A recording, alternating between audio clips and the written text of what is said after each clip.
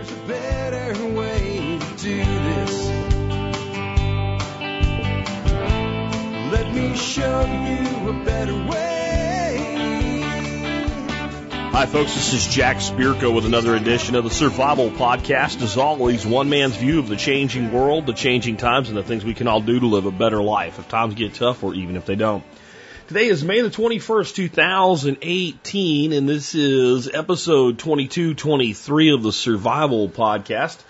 And, this is a listener feedback show, as always on Monday morning, so we are going to cover your feedback. Quick announcement here about tomorrow. Tomorrow I will be doing a rewind show, and the reason I'm doing that is a joyful occasion. I'm not going on vacation, which also is a joyful occasion that will occur in June. No, this is actually a really cool thing, and I wouldn't miss it for the world, so you guys are going to get a rewind. As many of you know, my son married his current wife about 4 years ago. I actually presided as the wedding officiate, as Reverend Jack, over that wedding, and we were soon blessed thereafter with a granddaughter named Tegan, who's here every day. Tegan has an older brother. That older brother's name is Braylon. Now, when my son met his wife, Braylon was already there, kind of like I was. So Matthew has stepped up as a stepfather, which is a difficult position to be in. However, an opportunity came up about a year ago because the boy's birth father, we'll just say, has issues, for my son to formally adopt Braylon as his own child and have full legal rights to him as such. And it's quite a long process. You would think a situation like this where the birth father's fine with it, etc., would be relatively easy. It's actually quite a complicated and expensive thing, but we help them work through it. And the official court day where it actually gets signed into law by the state is occurring tomorrow. So we'll be going to the courthouse with them. And then that evening we'll be going out to eat. So I decided that it just made sense to go ahead and just knock out a rewind for you guys. And so that's where I'll be tomorrow, just so you know. So the occasional person that I get smart-ass emails from about, hey, I just throw a rewind, you can go blow it out your ass for real this time. Anyway, what are we going to talk about today? Well, again, a listener feedback shows is where you send me emails with your questions, thoughts, etc., and put TSPC in the subject line. I have today, once again, no one wants to talk about the real issue with the school shootings. What to do when you have debt and a 401k plan and are not sure how to move forward. And a listener suggests a good affordable carry pistol. Some thoughts on that. Dealing with soil pH issues. Thoughts on vehicle conversion versus a side-by-side UTV. Dealing with property that has poor drainage, how cooking garlic affects its health benefits, listener feedback on the high lift water pump with solar, some thoughts on that, a question on making non-alcoholic mead, and you probably don't want to, but I'll give you some other thoughts on it, and how I have always sold my houses fast at asking in any market. I have a question on that, and it kind of ties in with today's item of the day. So we'll get to all of that in just a bit. Before we get to your feedback for me, let's go ahead and hear from our two sponsors of the day. Sponsor of the day, number one today, RidgeWallet.com. I'll tell you, I have really become a huge fan of Ridge Wallet. It's just a minimalist way to carry the things that you need to have with you, which is primarily your ID, your credit cards, right? I was one of these people really guilty of having like the thick wallet, not because it was full of cash. I actually carry my cash independent of my wallet, just as an added security measure. It was always just all the crap that I had in there, and you never realize how much crap you carry around until you take your wallet and say, okay, I'm going to pare it down, and what comes out of here, and what do I really need to keep? And you realize you have like 80 receipts that you shoved in there and stuff like that instead of getting them off. And this is bad for your posture. It really is. You sit in your vehicle, and I was always good about that. I take my wallet out of my pocket when I was in a vehicle. Have a little cubby hole you can cram it into where you really can't see it very well. And then I would always find myself forgetting to get my wallet when I got out of my truck and ending up in a store with a cart full of crap and having to run outside to get my wallet. Ridge Wallet has made all that go away. Plus, it's lined to be protective against RFID sniffing technology. Of course, everything has an RFID tag in it now, which makes you susceptible to identity theft. So it just makes sense in so many ways. You check it out at ridgewallet.com. And let me remind you guys that you do get a discount on all Ridge Wallet purchases as an MSB member. Next up today, JM Bullion. You know, silver and gold to this day have the longest track record as stores of wealth in humanity's history. They are also the most anonymous form of wealth and most easily transferred form of wealth that you can have as long as you can look the other person in the eye and hand them something. It's an incredible way to preserve wealth, to have a wealth assurance program, and to have a form of wealth that you can hand down to your heirs that no one needs to know anything about. And I'll leave it there. Now, when you're going to buy silver and gold, you should think about what makes it such a good investment in the first place. And that is that silver is silver and gold is gold. As long as it's not some counterfeited crap out of China or something like that. If it's a silver American eagle, it's a silver American eagle, it's a silver American eagle. You get it. So what that means is it doesn't make any sense to pay more for your silver or gold from one party versus another. You should buy from the most affordable and most dependable party. That's JM Bullion, where I can actually talk to the president if there's ever a problem, and there hasn't been for years. And he will talk back to me, and if there is a problem, there were a few when we first started out together with some shipments getting screwed up. He always made it right, and he always thanked me for letting him know. And then you have pricing that's better than Monex and APMEX. How about free shipping on all orders? That's JM Bullion. How about a discount? MSB members, you guys get a discount at JM Bullion. There's no place in the world that you get a discount on silver and gold except here at the MSB and with our partner JM Bullion.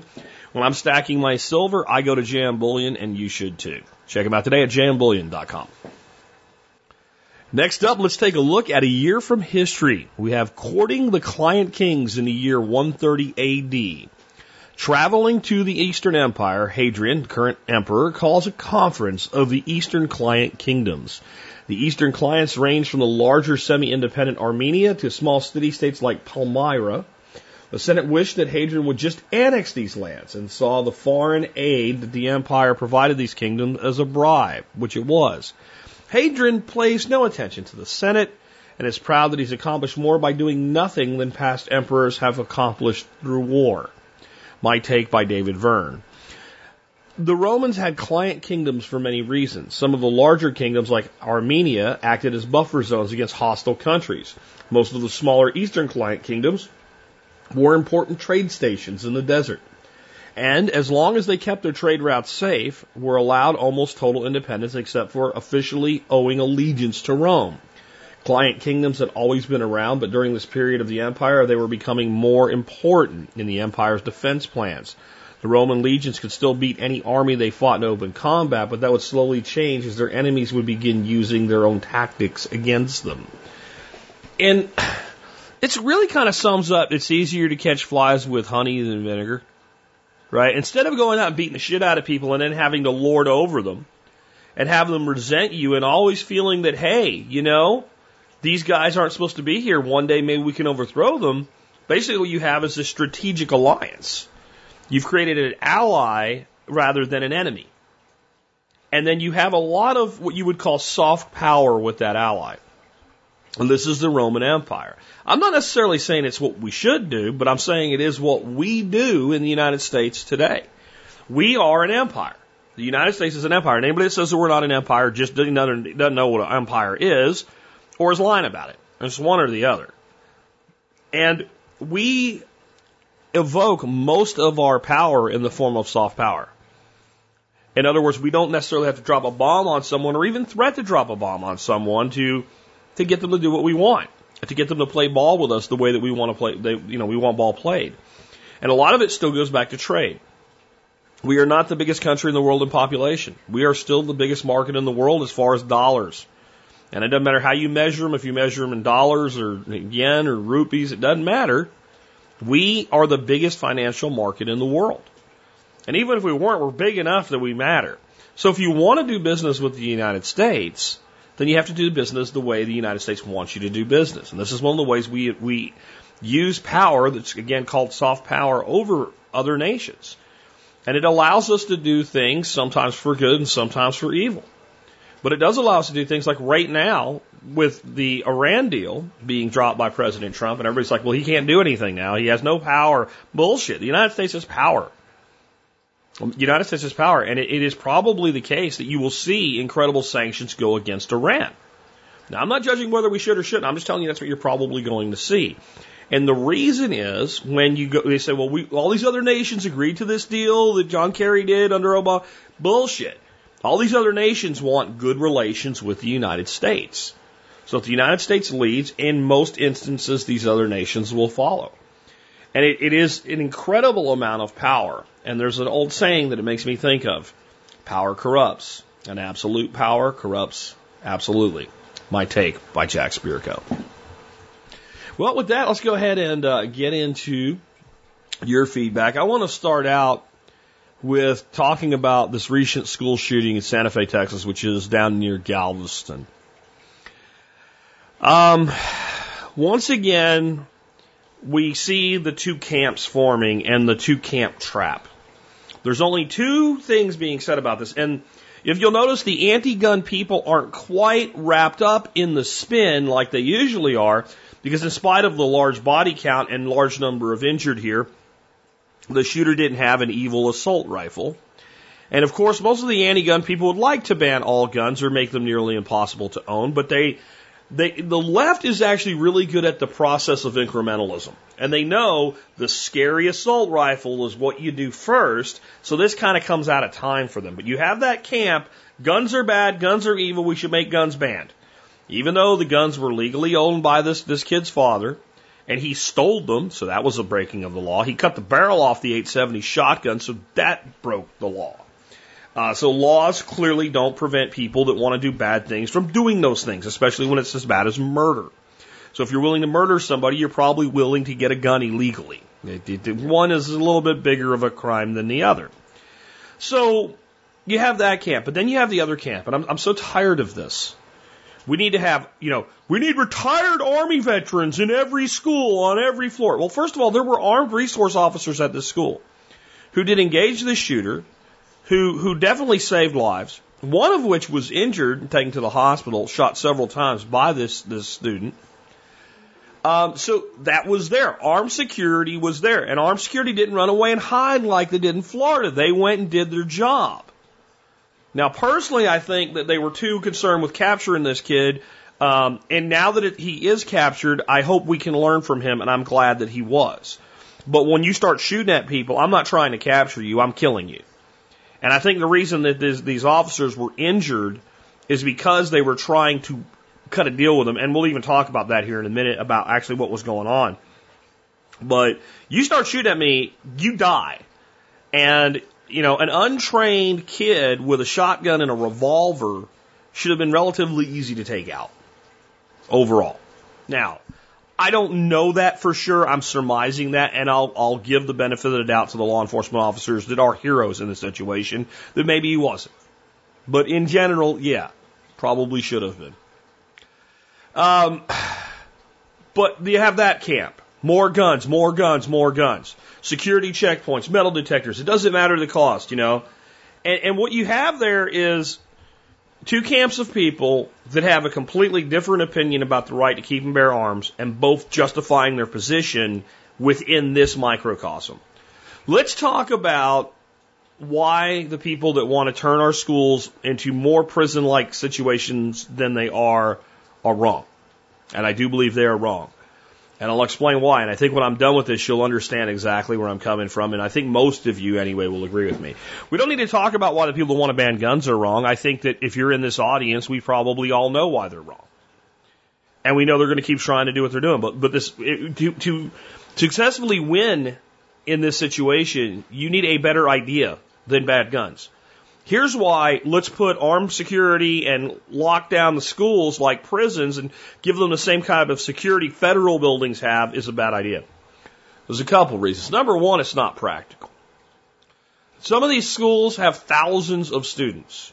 You have to get them in the door and out the door every day, and specifically in the door. And if you think about airlines and everybody's like, well, after 9/11, we changed the way. I heard all this is the parrot head talking crap, parrot mouth talking crap. I heard all weekend. After 9/11, we changed airports and we got security, blah, blah, blah, blah. And what's a line like at an airport? where there's multiple gates and multiple highly trained personnel. And by the way, enough money from voluntarily paying customers to fund all this shit. Okay, schools are extorted money, a state-run institution. It's not like you can just raise I guess you can raise the property taxes to pay for all this shit. But let's go apart from there why this is a problem. Little Timmy goes to kindergarten. Little Timmy goes to kindergarten. Kindergarten, they have an entryway that looks like an airport where all little Timmy's shit is scanned. And maybe somebody with gloves touches little Timmy in places they probably shouldn't. Just like at the airport, since that's what we're supposed to emulate. Little Timmy has to start going to school about 45 minutes to an hour earlier every day just to get little Timmy through the damn door. Now, by the time we get little Timmy through the damn door, there's a whole bunch of kids been at school already for 45 minutes because little Timmy was last in line and they were first in line. What are those kids doing for all that period of time? Well, they're probably contemplating the fact that it's perfectly normal to have all your shit searched everywhere you go. So what happens? Let's forget the logistics for a second.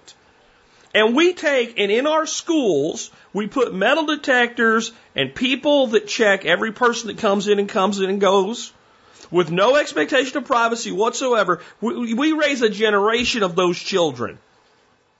What kind of country do you think we have after that? How do you think those kids are going to feel about intrusions into privacy? As if we already didn't have enough problems with that. Do we really want to train our children that it's reasonable that some man from the government inspect you when you go to school? And therefore, if they inspect you when you go to school and you have no rights to privacy, you have no rights to yourself, then what rights do you have and where do you have them? Then is it not okay for the same people to do the same thing because you want to go to a shopping mall or a park? Do you see what I'm saying? If we do this, we will condition within one generation the new people in charge of our country to live in a police state. And it won't work.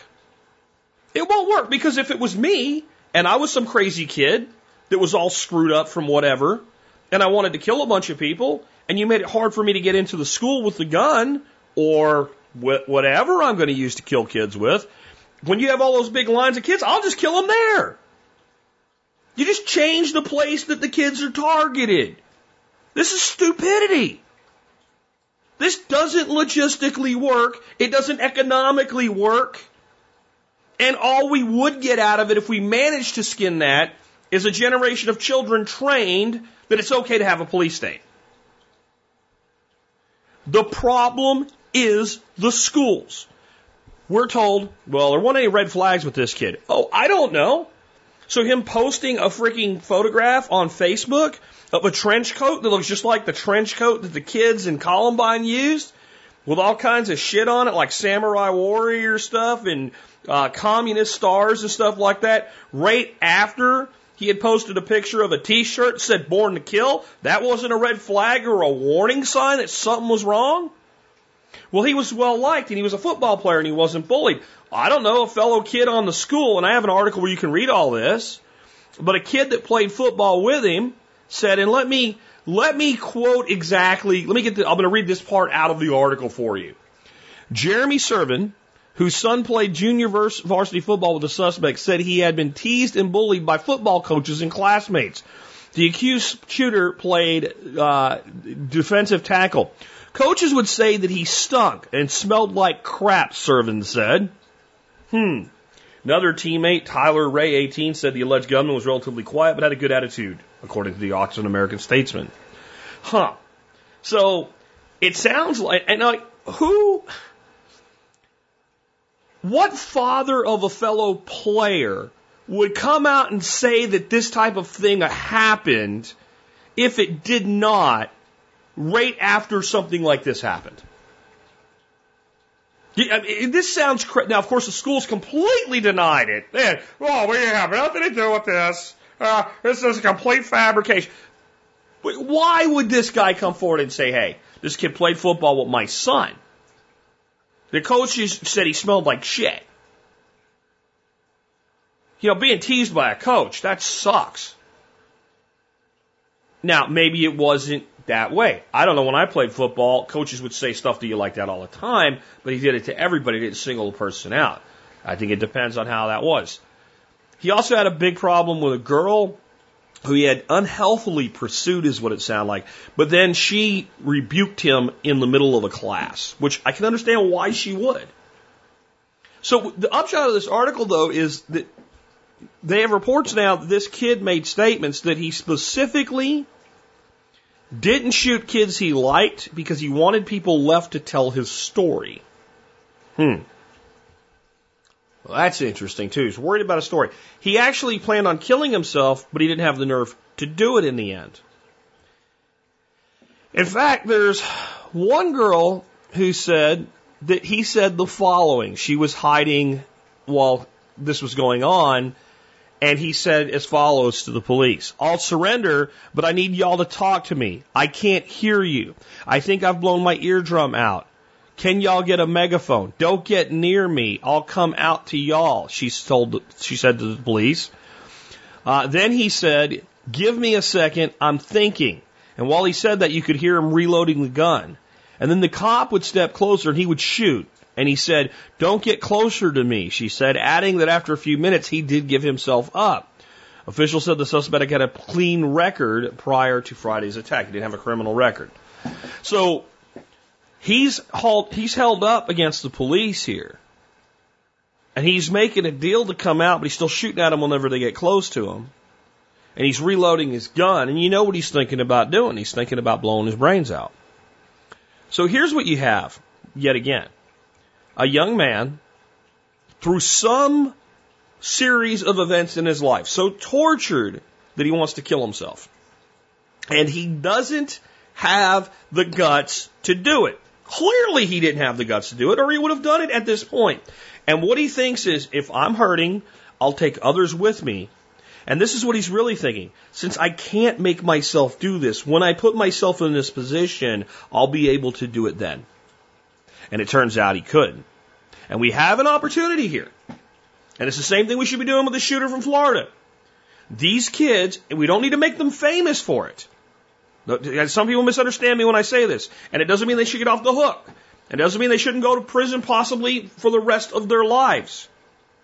And I think that's probably what should happen is the rest of their lives in prison. They should never walk free again. I'm not saying anything takes away from that. These kids should be studied. These kids should be studied to understand what went wrong, when it went wrong, and what could have kept it from going wrong. Now, we don't want to do that because in our hearts as a society, we know what went wrong is school.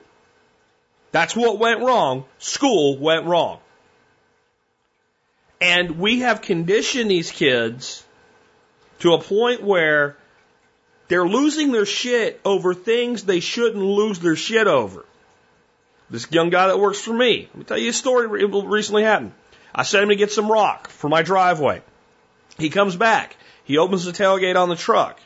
Now, tailgates are made to come off trucks. I don't know if you know that or not. But since there was a lot of weight up against the tailgate, when he opened it, the tailgate popped out on the one side. Now, this is, 10 seconds of work to fix. He's losing his shit. I didn't mean it. I'm sorry. I didn't mean it. Like that. I mean, I'm not exaggerating. I didn't mean it. Okay, so what happens to a kid that's mentally weak? This is not even a problem. It sounded like he accidentally severed somebody's femoral artery and they were bleeding out on the ground. What happens? We have a generation of kids like this. When they're teased by their coach, when they're embarrassed by girls, most of them deal with their shit and get through it. And this is a problem people have, and I really think some of you need the shit smacked out of you to get this through your damn head. You saying, well, I was picked on, I was bullied, and I turned out fine. It doesn't mean the square root, and I'm going to say a word I don't usually say on the show, because you need to freaking hear it. It doesn't mean the square root of fuck all that you got through it. It doesn't mean the square root of fuck all, period, that some other kid got through it. It doesn't mean the square root of fuck all that it didn't used to happen. It doesn't mean shit that it didn't used to happen. What matters is it is happening now. So we can all sit around and talk about how much we were much bigger badasses back in the day, or we can fix the fucking problem. Do you understand that? And putting a whole shitload of armed people on every floor in every classroom of a school won't fix the fucking problem. And banning this particular gun because the handle looks scary won't fix the fucking problem. The only thing that's going to fix the fucking problem is to look the problem in the square fucking eye. Do you got it? I'm sorry I have to be that blunt, but some of you need to hear it. America needs to hear it. The problem is, if you treat people like criminals, they will behave like criminals. If you treat people like they are in prisons, they will behave like they are in prisons. So making the prison-like schools more prison-like won't fix the problem. We have to take an honest look at this. We have to take an honest look at this. We should make it comfortable for kids who are at this level of screwed up to say, I'm screwed up, help me. We should start teaching kids how to do shit again and stop pressure. I'm telling you, some of the stuff that's causing this doesn't seem like it's related, but it is. When you have kids freaked out that they might fail a standardized exam that actually doesn't really affect them, they're just told that it does and they're dumb enough to believe it, and they're crying over it, some fraction of them are going to snap their shit. Now, what happened with this particular incident was the way that things went down in Columbine changed forever the mindset of our nation. And we talk about this shit over and over and over and over and over again. And all this has become a thing that people do. Shooting a bunch of people. In the minds of our youth, this is something that people do. And part of it is the damn hype by the media over-exaggerating this. Because I keep hearing these numbers people are making up about how many school shootings there are. And when one gang member shoots another gang member outside of the school, that's not a school shooting. When a school resource officer at a school inside a correctional facility accidentally discharges his gun, that's not a school shooting. When they say school shooting, you know what they mean. Well, when these kids hear this, and when most people hear this, they picture of every day somebody's blowing up a bunch of kids at a school. And that goes into the hearts and souls of these young people who have problems. And since it's now a thing, some of them will take that step in that direction. This kid modeled, Dylan Cleburne or whatever the other kid's name is from Columbine, modeled what they did to a T. Down to the clothing and the explosives. And he did it with a sawed-off shotgun, a pump shotgun, and a revolver. See, there's another thing here. I don't know if you've ever reloaded those things, but unless you're like really, really trained, it takes some time to do. I don't know, maybe he was good at keeping that magazine full. I don't know. But it seems to me like there was probably opportunities, if people were trained right, to stop him. And I'm including other students. This is not kindergarten. This was a high school. A lot of those kids are bigger than you and me. We don't have the right mindset to survive. But again, if you're crying because of a test, and I swear to God, you guys did all that. Well, I was this way. First of all, you're full of shit. All these people talk about how badass they were back when they were kids. You're full of shit. I'd like to go get some of you that say that and find your yearbook picture and see what kind of badass you weren't. But it doesn't matter. What matters is the way these kids are now is not their fault. We did it. We did it to them. Because they're not in charge of anything. How can you blame them for the fact that they don't know how to do shit when we used to provide a way that kids learned how to do shit and now they don't have it anymore? Are they supposed to make their own way to learn? And maybe teaching them to do that wouldn't be a bad idea. We have to solve this problem. First of all, we should not have high schools with thousands of kids in them. It's too big. It's too hard from a standpoint of security to provide security. We really shouldn't. But what's going to happen if we don't fix this problem? You don't think this shit's going to keep happening at colleges? We have 20, 30, 40,000 students on a campus. Are you going to have armed guards everywhere on college campuses?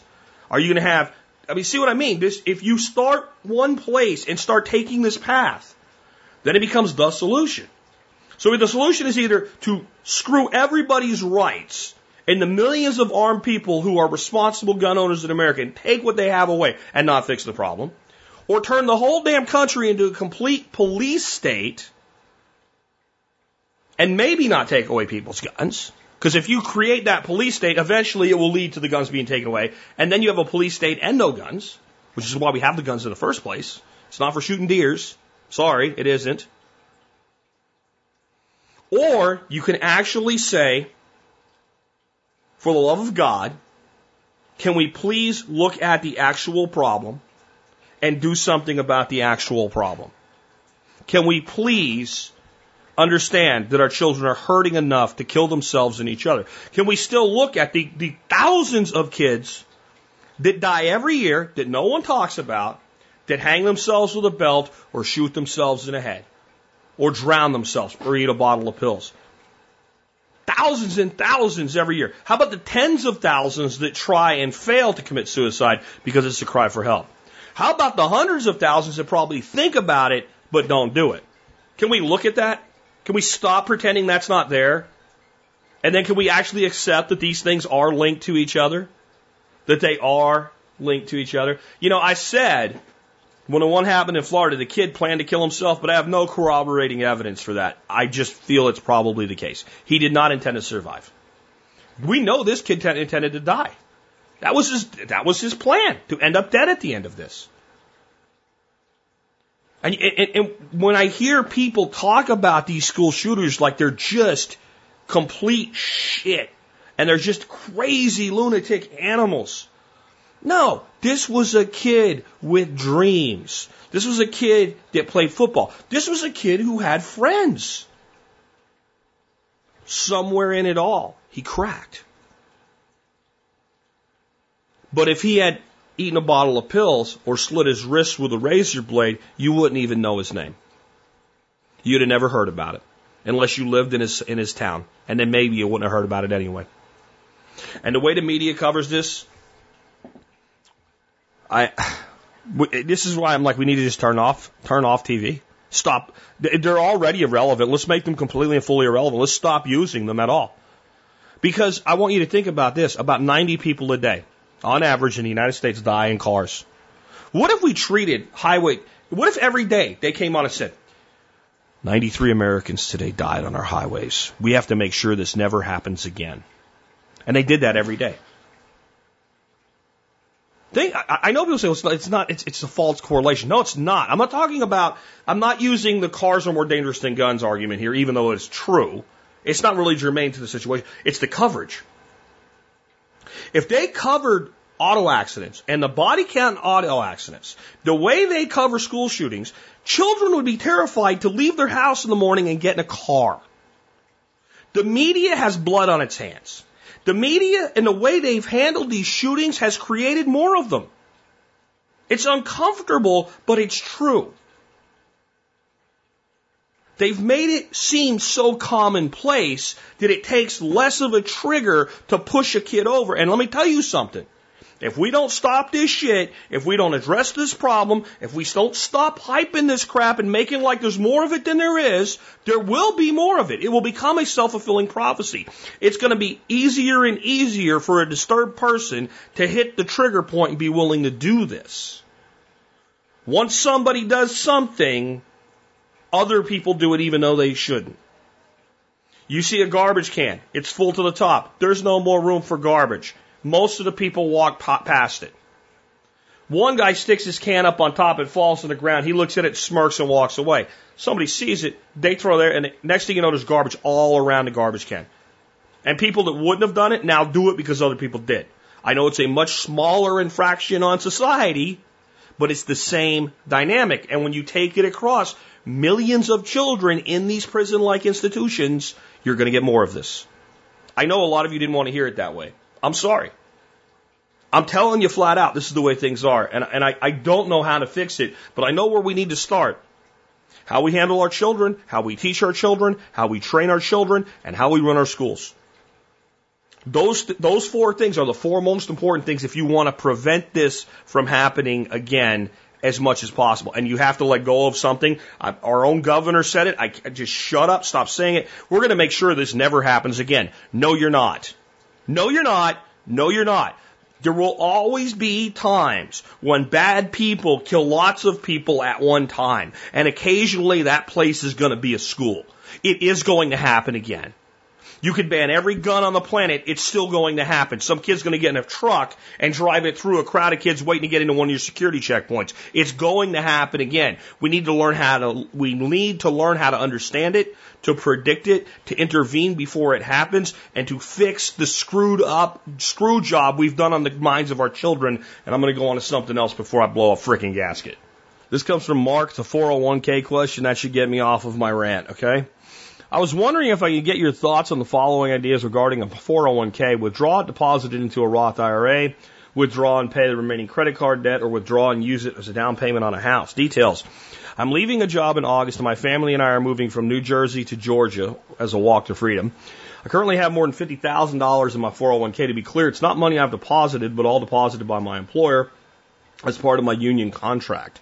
I still owe approximately $17,000 in credit card debt, after paying off about $15K in the past year or so, and I have no other debts. My wife has about $30,000 in student loans and a few small loans and a plan to be debt-free in 2 years. She does have a fair amount of savings, though I have only a small savings balance since I've been aggressively paying off my credit cards. Admittedly, I do need to boost my emergency savings. We have a daughter who's approaching 2 and a child due in July. My initial thoughts is simply to move the 401k into a Roth for its inherent benefits. I'm going to stop you there.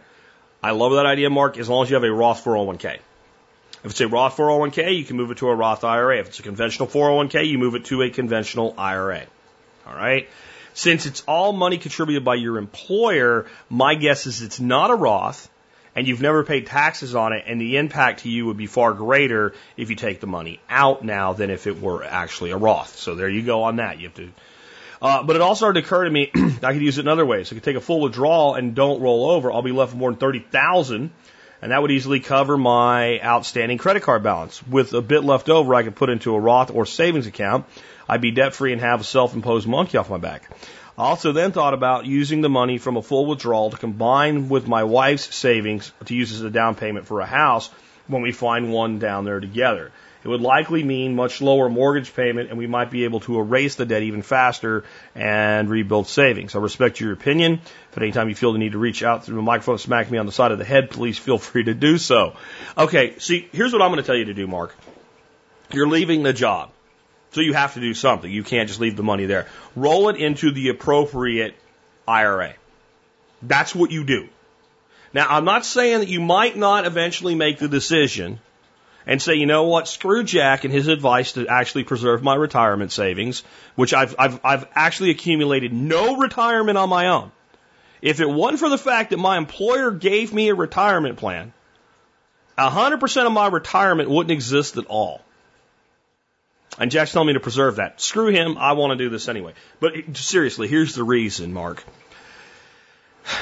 Once you do this, in other words, take the withdrawal, it's done. You can't put it back. You can't change your mind. You're going to take the hit. You're going to take the penalty. And once you've taken that penalty, it is what it is, and there's nothing you can do about it. So it's like when you were a kid and you had no backsies or no take backsies or something like that, you know, no trade backs. That's what it's like. Like, that's it, you did it. And now the government is going to take their piece. You're going to have what you have, and that's it. And so you just took a $20,000 hit, and you've wiped your retirement savings to zero. However, if you continue your path of paying off your debt and keep this money, and when you make your move, you roll it into an IRA, and when you find that house, you just say, you know what, I just can't come up with the money for the down payment without this. Well, then you can take it out then. You've preserved your options. Where if you do it now or you do it in August, right when you leave your employer, you have eliminated your options. In other words, every option you laid out, if you roll it into an IRA, you still have that option. Okay? Your other option is, okay, if you don't pay off the credit card debt with it, great.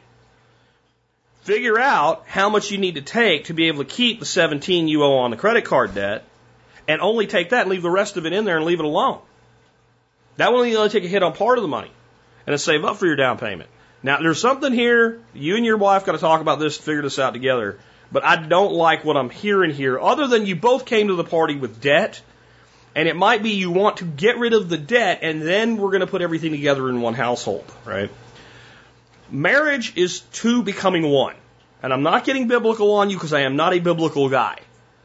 Marriage is two becoming one. The purpose of marriage is to bond to your partner till you die under a sworn commitment to each other, to be there for each other, to have and to hold until death parts you. Sickness and health. Good times and bad. Kids born with the birth defect, you come together and you help that kid. But we'll keep our money separate. If you're going to win with money as a couple, you got to put your money together. And I don't want to start a fight in your family, and if it absolutely doesn't work, fine, it doesn't work, stick to the way you are. But in general, I've always found that couples that keep their finances separate never become what they can become as a couple and financially. And it doesn't protect you at all in the event of a divorce. Because the state will view all of the property as community property. Period. So it doesn't help in that situation when you get through this and you start accumulating to accumulate separately. And I know people that do this and it drives me crazy. Well, you know, my half of the mortgage, what the hell are you talking about? So what's going to happen if one of you loses their job? Are you going to foreclose on the other one? It doesn't make sense. Put your finances together, manage your finances together, have visibility into your finances together, do it as a couple, win with money, win in life. That's my additional advice. Or let's take another one. Little quick one here on a defensive carry pistol from Drew. Drew says, "Hi Jack, I was listening to episode 2213 when you discussed high point pistols and carbines as reliable weapons. And I basically didn't. I said I do not recommend the high point pistols as a carry gun. There's plenty of stuff out there in their price range, maybe a little bit more, that's better, just to be clear." He says, "I have a suggestion for a great pistol at a similar price point for newer shooters. The Taurus G2C has a street price of $200 to $250. Very concealable, easy to shoot. I bought one and put 1,000 rounds through it with just factory grease. As I assume, many new shooters will not even grease their guns. I'm happy to report 0 malfunctions out of that pistol. Thanks for a great show.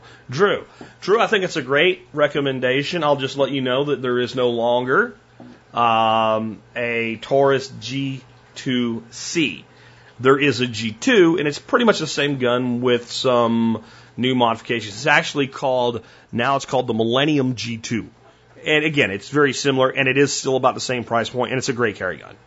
I would carry that gun and trust my life to it.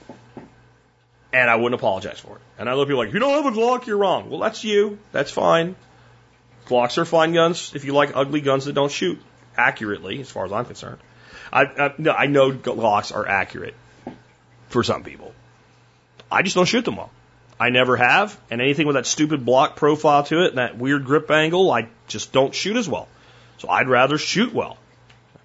I have not shot this particular exact gun, though I've shot one very, very similar to it, also made by Taurus, that my brother-in-law, who's a police officer, was given by his department as an award for some type of thing, as a and he carries it now as a backup gun. He brought it up to our place that we had in Arkansas. He shot it like most cops, not that great a shot. He goes, "Well, they're really not that accurate at that far out." And then I took it and busted a whole bunch of wood blocks we had put out with it. And I liked it. I thought it shot very well. I thought it was very manageable as far as control, recoil, etc. I would definitely recommend it. I have a link to where you can check it out on Taurus's website. But yeah, the G2C has been discontinued and replaced with the Millennium G2.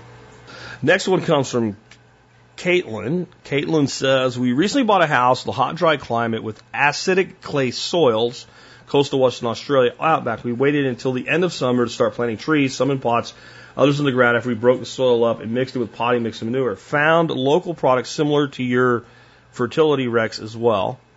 Everything has been growing fantastic except the blueberry bush. Neither of us had grown it before. We didn't realize it's pretty much the most acidic-loving plant there is. We planted it in an old wheelbarrow with regular potting mix and wood mulch on top of it, and it is not happy. Until our rainwater tank fills up, we are also stuck watering it with hard water that is piped from a river 700 kilometers away. If we'd realized beforehand, we had planted it direct in the ground, but I didn't think it would survive transplant now, so I'm not sure what to do. Would love any advice you have. Thanks for the situation, Caitlin. I would go ahead and plant it in the ground. If it dies, it dies. It's a blueberry bush. It's okay to kill some plants. And I'm going to tell you that it's either going to die in your pot or it's going to have a chance to live in the ground.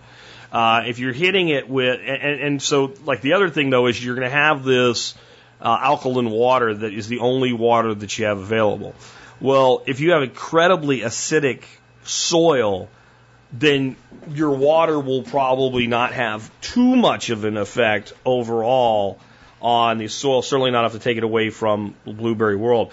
In the end, this is actually the complete opposite of what I usually end up having to tell people. When I first read your question, I'm like, put it in a pot. Don't even bother. And then give it the exact soil it wants. Here's the other thing you can do. You can make a soil mix up for a pot that's exactly what blueberries want and put it in there. Now, again, I know that you're stuck with this alkaline water, and that's why I recommend putting it in the ground. The ground is going to be much better at maintaining its pH than a pot. Pot is a closed system, ground is an open system.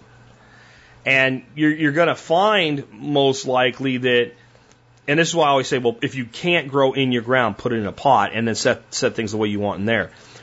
You will never amend the ground on large scale. It's highly acidic to be alkaline or it's highly alkaline to be acidic. You'll always fight it and you'll always lose.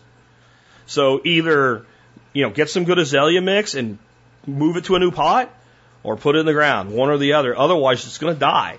And don't think it's a child, right? Or it's, a polar bear. It's a blueberry bush. If it dies, it dies. Get a new one. They're not that expensive. Let's take another one. This next one actually came as an expert question from Jerry. And it says, for Charles Sandville or Tim Glantz or all of you would be good, or you or all three would be good. And I did send this to Tim and Charles, so we'll see if they come back with some stuff on it. It says, the price of a side-by-side seems ridiculous. He's talking about UTVs here. Like a four-wheeler, but a side-by-side where two people can sit in it instead of one that you ride like a motorcycle.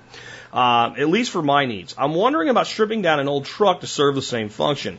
I have a 10-acre homestead and a 94 F-150 4x4 that the cab and bed are about to fall off due to rust. I've had a thought about stripping off as much as possible and rebuilding it into something that would fill a need of hauling stuff around my property. Keeping it street legal would be a plus. I've also heard of people doing something similar with a geo-tracker, or an old small Jeep would also work, but they're not that easy to find compared to a pickup truck. I'm not going to get into like how you'd keep it street legal and all. I'll tell you, I like the general idea.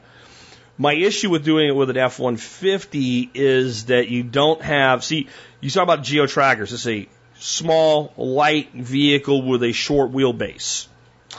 Old Jeep, small, light vehicle with a short wheelbase. The side-by-side UTV, small, light vehicle with a short wheelbase. So, I'm not saying not to do it with your F-150. I'm just saying, here's what you got to think about with it. And we'll see if Tim and Charles come back with other thoughts. I know Tim's going to say, get an old Jeep. They're everywhere until you try to find one. And I don't know what he's talking about. I can never find one without, I'd just be better off buying a new Jeep, it seems like. So, I used to hunt this place for wild pigs.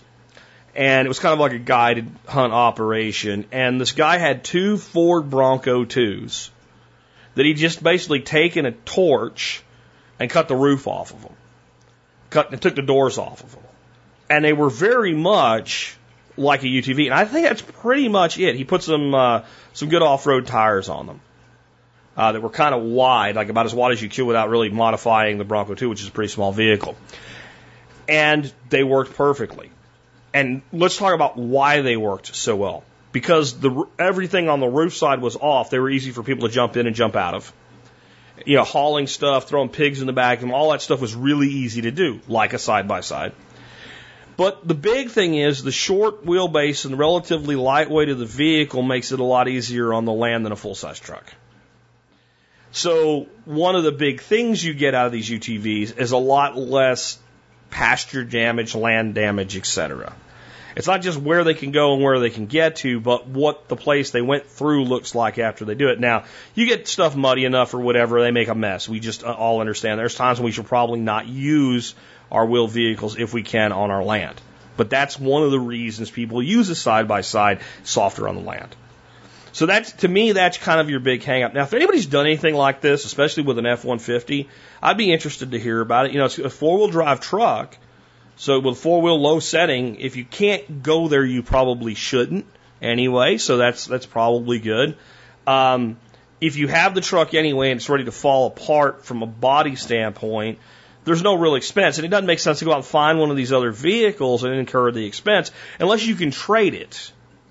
You know, if you can find someone with a short wheelbase four-wheel drive vehicle who'd like your truck as a project truck and you want their thing as a project thing, then maybe that makes sense. But I'd love to hear from other people that maybe have done this, and we'll see what Charles and Tim come back with. Both of them will probably give you far more detailed and better answers than I can.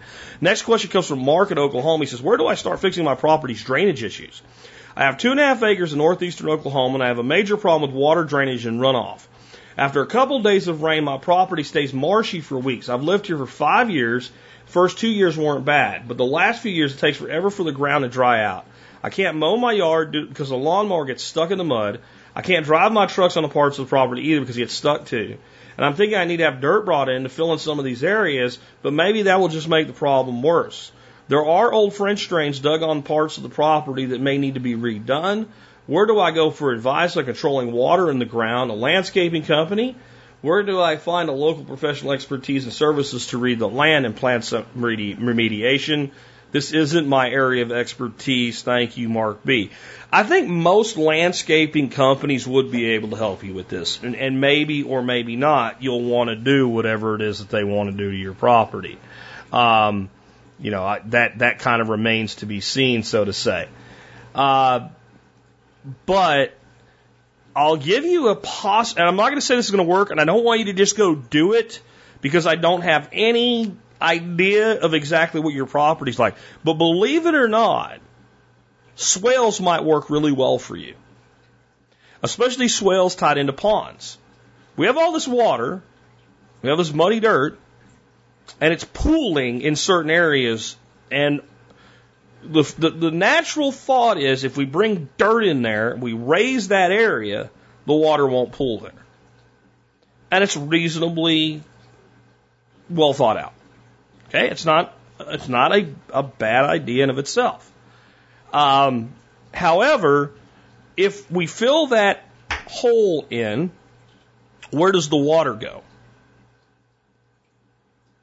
Why does that does work if you bring enough dirt in, to a degree anyway, that does work. Why does it work?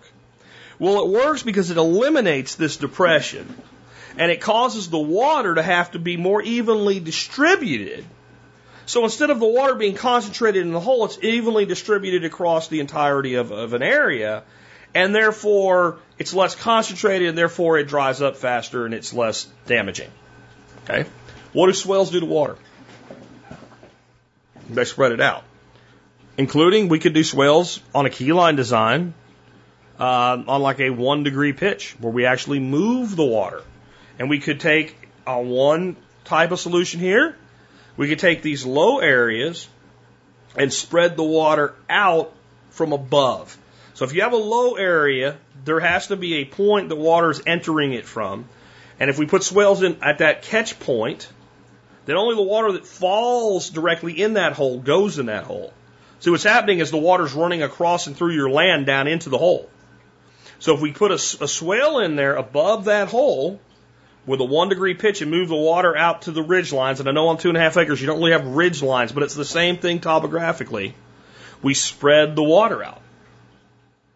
And we dry up the valley and we wet down the drier parts and we even things out. That's one possibility. Straight up, plain old regular swales above the holes will do the same thing. They'll spread the water out. However, if you have the amount of rainfall you do, the type of soil types you do, eventually those swales infiltrate so much water that hole might fill up with water below grade. And it might make the problem worse. Again, this is one of those things you have to have some design understanding, and swales may not be the right thing here. But what about the other option, though? What if we excavate, assuming we have soil that will hold water, we have enough clay to work with, what if we excavate that area and put a great big catchment swale in and actually increase the catchment and put a great big pond in? We go as deep as we can and as big as we can with what we want to give up. Well, now what happens? Problems become a solution.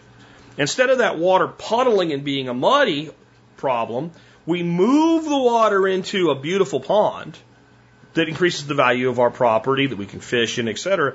And on a property like you're describing, it seems like it would be fairly easy to do. It seems like you already have some natural pond sites. Assuming they're in a place that logistically works, it might not be very expensive. It might not cost any more to put a couple small catchment swales in and a couple small flood control ponds that add value to the property than it would be to redo all kind of drainage all through the whole damn thing to make the water go away. We really do want the water. Because I'm going to tell you what's going to happen. The rainy season will end for you, and you're going to be emailing me telling me how dry everything is. So if we can put that water into the ground as a battery in a more ideal manner, we might be able to do this for less money or the same money as something that just basically dries the property out. And then you have a lot more value to it. I do think that any kind of landscaping, excavating, local company would be someone to talk to about. It'd be the kind of thing you make a call. If they can't help you, do you know somebody that can? Do you know somebody who's, and that's how you sleuth that out on your local resources. I think if you're open to the idea of some earthworks here and pond going in, if I were you, I would contact Nicholas Ferguson from our expert council directly about at least doing a very inexpensive, over the internet initial consultation and seeing maybe if it makes sense to have him coming in direct, because then any equipment operator that can follow direction I'm sure this is not a project bigger than what he's capable of doing. I'll put it to you that way. And I'm not in that business. I don't do that. I barely have enough time to do things for myself. But Nick's a pro, and it might be worth it. It's not that far of a trip for him. It will have some significant expense, but again, every other solution I can think of has significant expense. So what you want to come out with at the end is what does the most enhance the value of your property. Now, if you hate the idea of ponds, throw that idea away. And then you're looking at probably bringing in some fill and putting in French drains. That's probably where you're at then. However, again, small swales that don't even look like swales, that you could just drive over with a tractor if you do them right, can move that water. As long as you figure out how to get above that point. I'm talking about a swale that you could install with, you could use a rototiller and a hoe to make these little divot swales, little flat path swales. Make 2 or 3 passes with the rototiller, to get the width that you want, and then rake them out kind of like flat, like a sidewalk, and push that water out to the sides. And again, you can do that on a slight pitch that really moves the water. But I'd talk to Nick about that, because it's not something I'm comfortable doing with as little information as I have, and it's not something I have the time to do the right job for you, because I don't do consulting like that. And Nick, I think, would be the perfect guy to talk to about this. And if you have any trouble getting in touch with Nick, he's at homegrownliberty.com. But if you'd like a direct introduction, just email me, dude. Put TSPC in the subject line, and I'll link you and Nick up, and you can take it from there. So this next one is asking about garlic. It's from Tandy, and it says, do you know how roasting garlics affect its health benefits? I love raw garlic, cooking with garlic, and roasting garlic. I find conflicting results about the effect roasting has on garlic's health benefits. Any ideas or insights? Thanks, Tandy. So, in general, when we cook garlic for any length of time at all, we destroy a compound in it called allicin. And that is the most active and effective compound in garlic, and it's believed to be responsible for the majority of its health benefits. So if you roast garlic, you've cooked garlic, you've destroyed the allicin in it. And I don't care what conflicting opinion you found on that. This is not one of those worlds where it's about your opinion. This is a Daniel Patrick Moynihan thing. Everybody is entitled to their own opinion, but not their own facts. This has been well studied and well tested. And we know that heat destroys this active compound, the end, infinity. What does that mean? Does that mean you shouldn't roast garlic or cook with garlic? No, that doesn't mean that at all. It just means like if you want the full health benefits of garlic without taking a supplement of garlic, which I don't think is necessary, you need to have 2, 3, 4 meals a week that contain some uncooked garlic. And it doesn't need to be a lot. And I mean, a lot of times what we'll do is like we make our salad dressings with garlic. We make, salsas with garlic. A little chopped garlic in guacamole. If you want garlic flavor on your food, you'll find that you actually get a lot more flavor from uncooked garlic than you do from cooked garlic. Now, roasted garlic is just, God, it's so good. And I understand wanting that flavor. But you can cook with that and just take a small amount of chopped garlic and sprinkle it on the top of your food as though it were salt, let's say. And thus, if it were salt for the average person, I put way more salt on my food than I think most people do, but just a little bit, a little sprinkle of it here and there. And then you've got the raw and the cooked together. And there's really no way around this. There's no way to cook garlic, because cook involves heat, without destroying the allicin. Next up, Eric sends me an email. Jack was wrong email, apparently, and I believe he's probably right. Eric says, on your 51818 question about pumps, and the guy asked about moving water 90 feet with a solar-powered pump, and I said, I wouldn't do it. These pumps take, 1.5, 2 horsepower. That's a lot of energy. There's other ways to do some water catchment or whatever. And we've had several people talk about similar things. He says, hey, Jack, I love the show. In reference to the man from New York's question about pumping water from his spring, I'm doing almost exactly what he is wanting to do with a $75 Chinese pump that is directly wired to a $200 PV panel. The pump only pulls 50 watts and pumps 1.5 gallons a minute, 1,000 feet to an elevation 90 feet above the spring. 1.5 gallons a minute is plenty if you're pumping to a cistern. Okay. This fills the holding tank, and from there I use a large pump to pressurize my home's water system. The cost of burying the 3/4 line was by far the costliest part of the project, but the pump and panel were cheap. I ran poly pipe over the ground for 9 months of the year until I was able to bury it. Thanks for all you've taught me. Have a good day, Eric. Well, Eric, thank you. And another person said that basically an RV pump would do it as well. And I think it's called a Flowmaster or something like that. Or let me see if I can figure out what that is real quick for you guys. Yeah, I checked it. It's what I thought it was called. SureFlow makes them. SHURFLO. It was a recommendation originally came from Stephen Harris. I have one of these attached to my water catchment tanks that runs on AC. And you can get AC or DC models of these. And the ones that are AC are just the exact same ones that are DC with basically a power inverter attached to them so that they can run off of AC. So if you were to find like a used one that's AC, you can basically take that off and it will run DC. We actually had a situation where somehow we ended up with a broken one. I think this was in West Virginia. I don't remember exactly. But we had an AC one and a DC one, and we took the part off of one and swapped it with the other and then returned the other one because we needed it now. And so they're interchangeable if you get the right model. But again, SureFlow, SHURFLO, that probably will work for that. But I mean, you got to do all your math and check yourself. I'd love to hear back from Eric here when you say you used a $75 Chinese pump. What one? Tell us. I'd like to know so I can actually give a better recommendation to people on that one.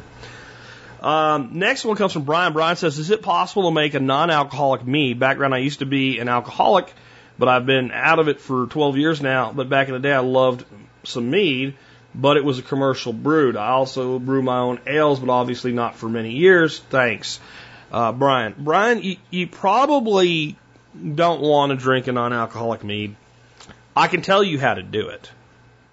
And it's simply a matter of once you're done making it, you then would heat it and hold it at temperature high enough, long enough to push the alcohol off. I can't tell you exactly what that temperature is. And I don't tell you how long it is because I haven't looked it up. But if you wanted to, that's how you would do it. And it would probably taste like ass after you did that. If you think of and you can do it with beer. You can do the same thing. You can make a beer and you can make your own non-alcoholic beer. And it's all you got to do is bring the temperature high enough for long enough. And if you think about what a still is, right? A still is basically a device where we heat liquid with alcohol in it, and the alcohol vapors evaporate before the boiling point, and they go through a condenser, and we distill it. So if you don't put the lid on a still, all the alcohol just goes up in the air. So that can be done, and there's I remember reading about this back when I was a big-time home brewer, and I had a friend that he just didn't drink alcohol. It wasn't your situation. He just didn't drink alcohol, but he drank, near beer type stuff, O'Doul's, etc. And he said, "Hey man, why don't you see if you can figure out how to make some beer for me that's non-alcoholic?" And I did make a batch of it, and it wasn't very good at all, in my opinion, nor his. He went back to his O'Doul's. And so I don't know that I would recommend that. Now, I do think there's a way for you to have something that's made with honey and has the benefits of fermentation without the alcohol. And that would be to look in maybe brewing kombucha. And I think you can make kombucha as sweet or as tart as you want. I'm not a huge fan of it, but it might be something to look at.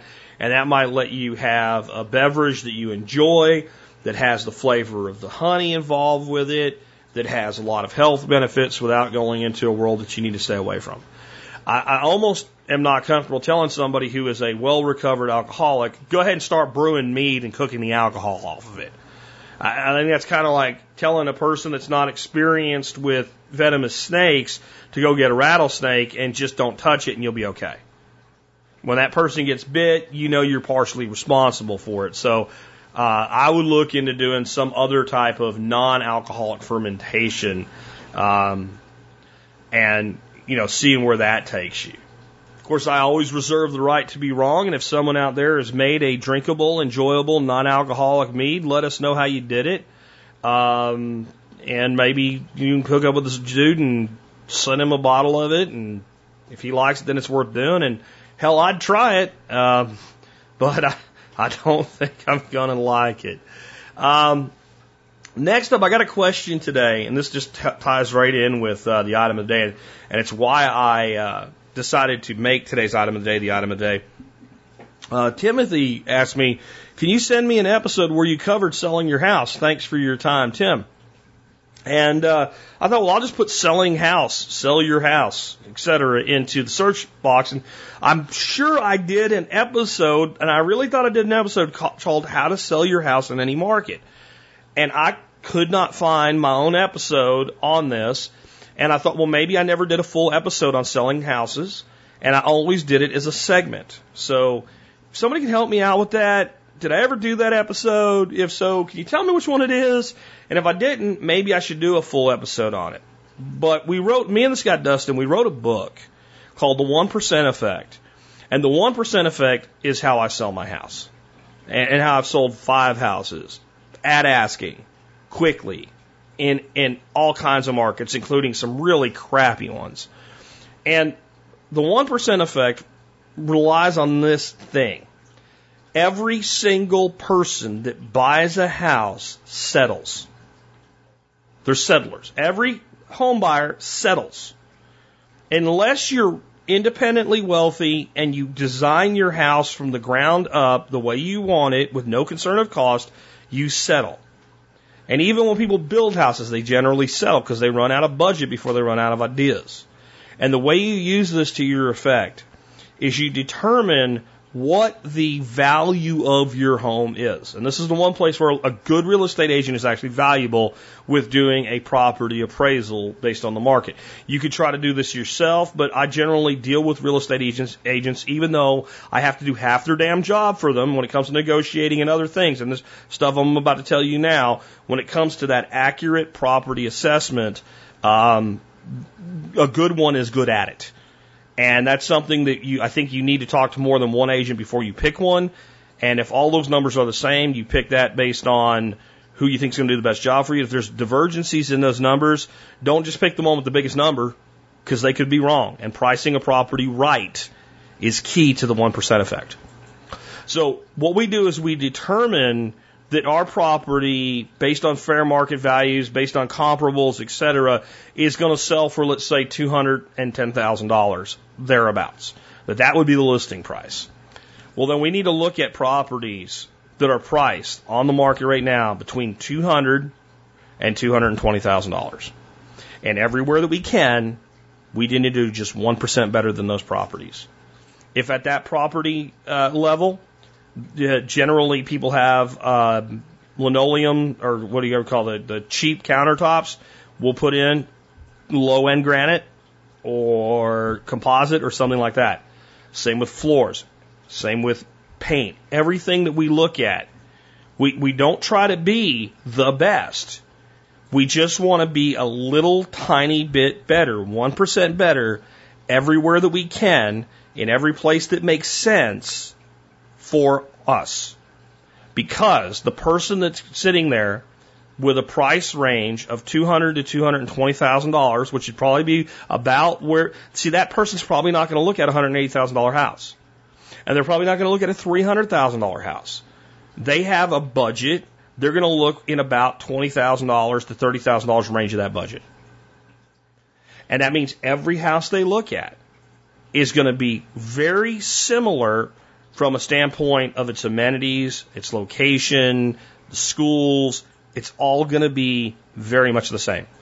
And they're going to have to settle. The husband and wife are going to argue that this room's not big enough for their kids, that this one, has too much work to be done. All the stupid shit you see in the TV shows on, house hunters and crap like that. All that stupid nonsense. That's what they're going to do. And this is why I couldn't be a real estate agent, because I'd want to kill the people that I'm supposed to be helping. Because just shut up, okay? It's a house. They're all the same. Pick the one you want. I'll get the paperwork done. That would be my clothes, right? But that's how it really ends up. No matter how much bullshit pantomiming they go through, in the end, they look and they pick the house that has the best in their mind that they can afford. And if you are 1% better, there is going to be the person that comes in and goes, the backyard's too small, and they will not compromise on that, and they'll buy a shittier house, and you can't change the side of your yard. That's okay. Doesn't matter. There'll be more than one person to look at your house. And if you get 5, 6 people and you've done this right, and all 5 or 6 are going to buy a house, they're not just, tire kickers that look at houses for something to do. There's a value in that too, by the way. I'll talk about that in a bit, for you being the one that does that. If one of them's going to buy a house, one of them probably going to buy your house. That small a number. Even if the market's not that good. Because what they're going to do is they're going to say, well, this house is about the same number of square footage as most of the other houses. And everything's nice. And then it's important to make the right decisions about those upgrades, paint colors, etc. All of that's in a book called The 1% Effect that I wrote along with Dustin DeFriest. And it's $3. That book's $3 on Amazon.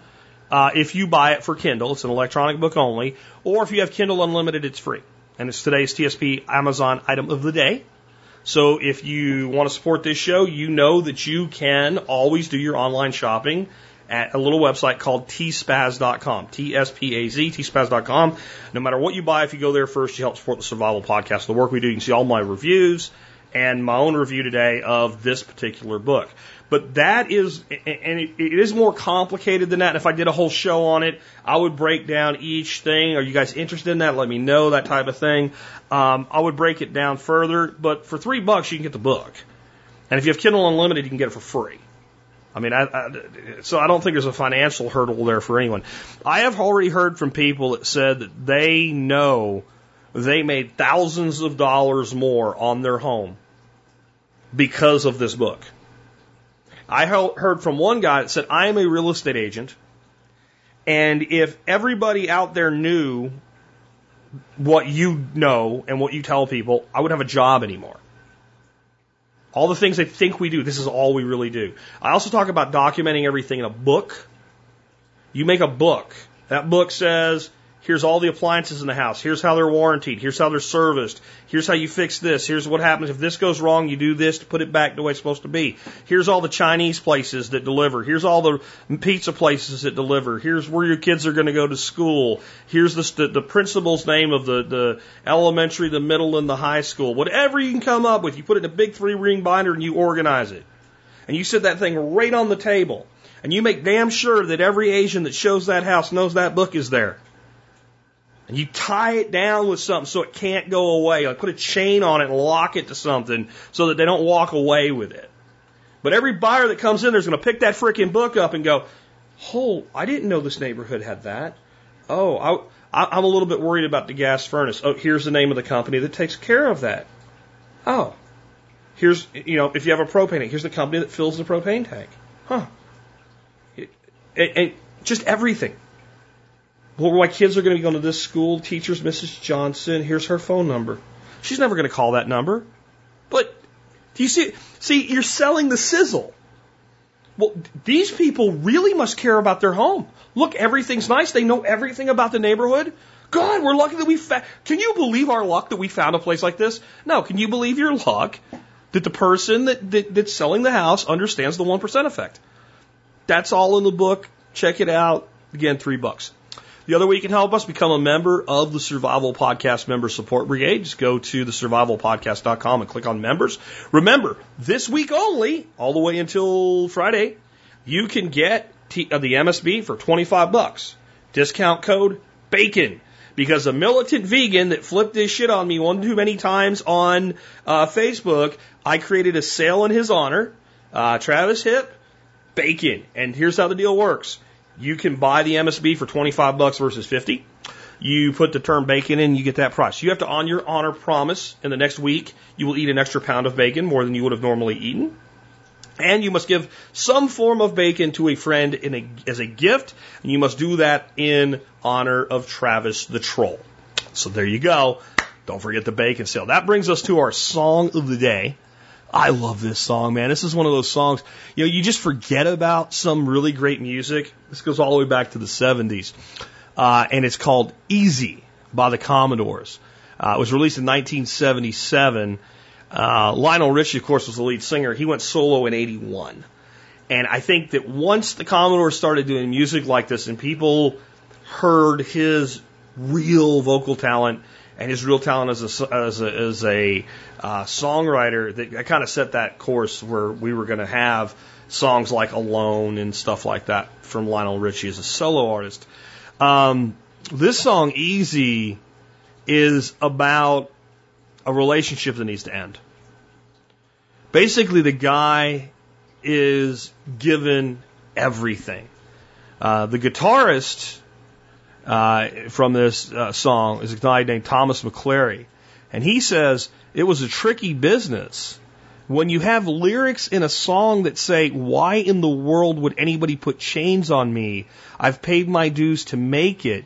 You have to match the intensity of those lyrics to a sound and a feeling that the musically portrays the same intensity and the same context of what you're saying. That's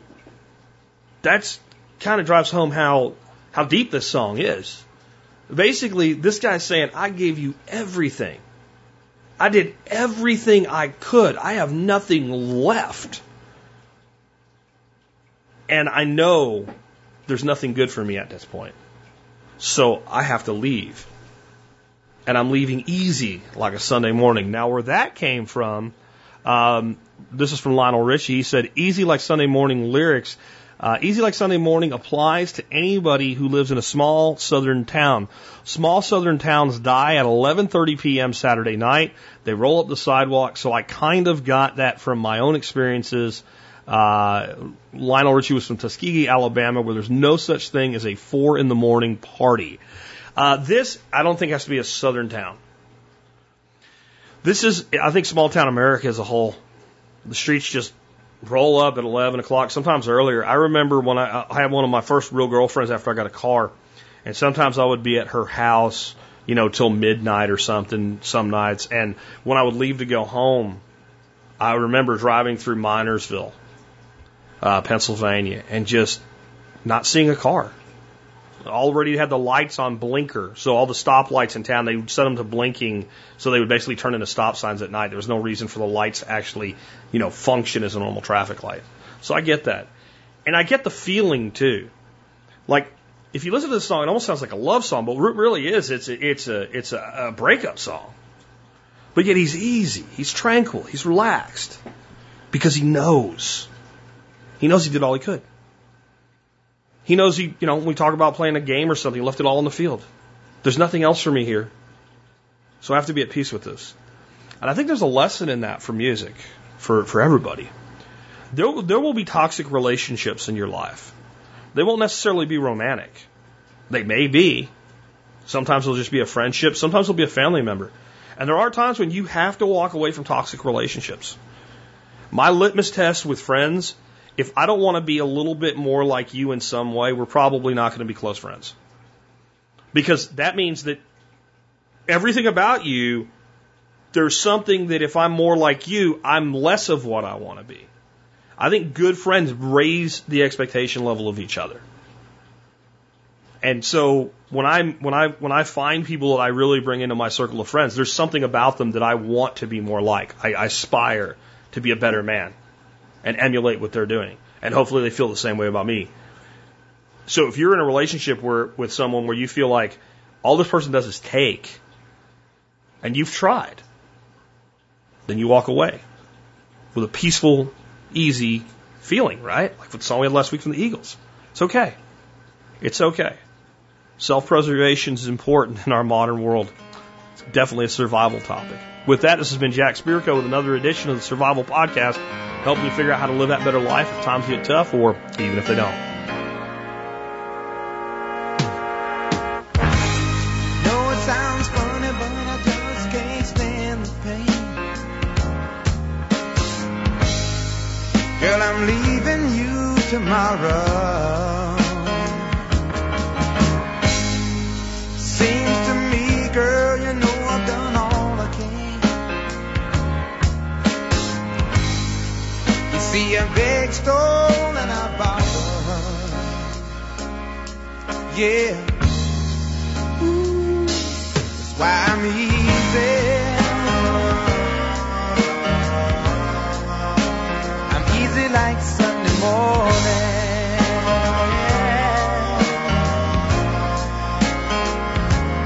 Why I'm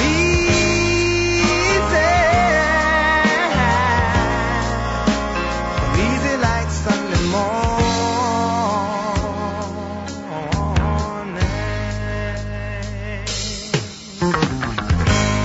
Why in the world would anybody put chains on me? Yeah, I've paid my dues to make it. Everybody wants me to be what they want me to be. I'm not happy when I try to fake it. No. Ooh, that's why I'm easy. I'm easy like Sunday morning.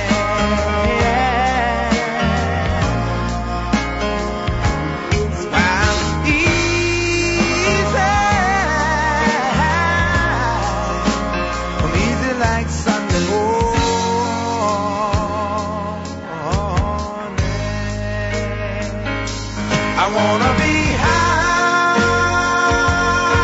so high. I wanna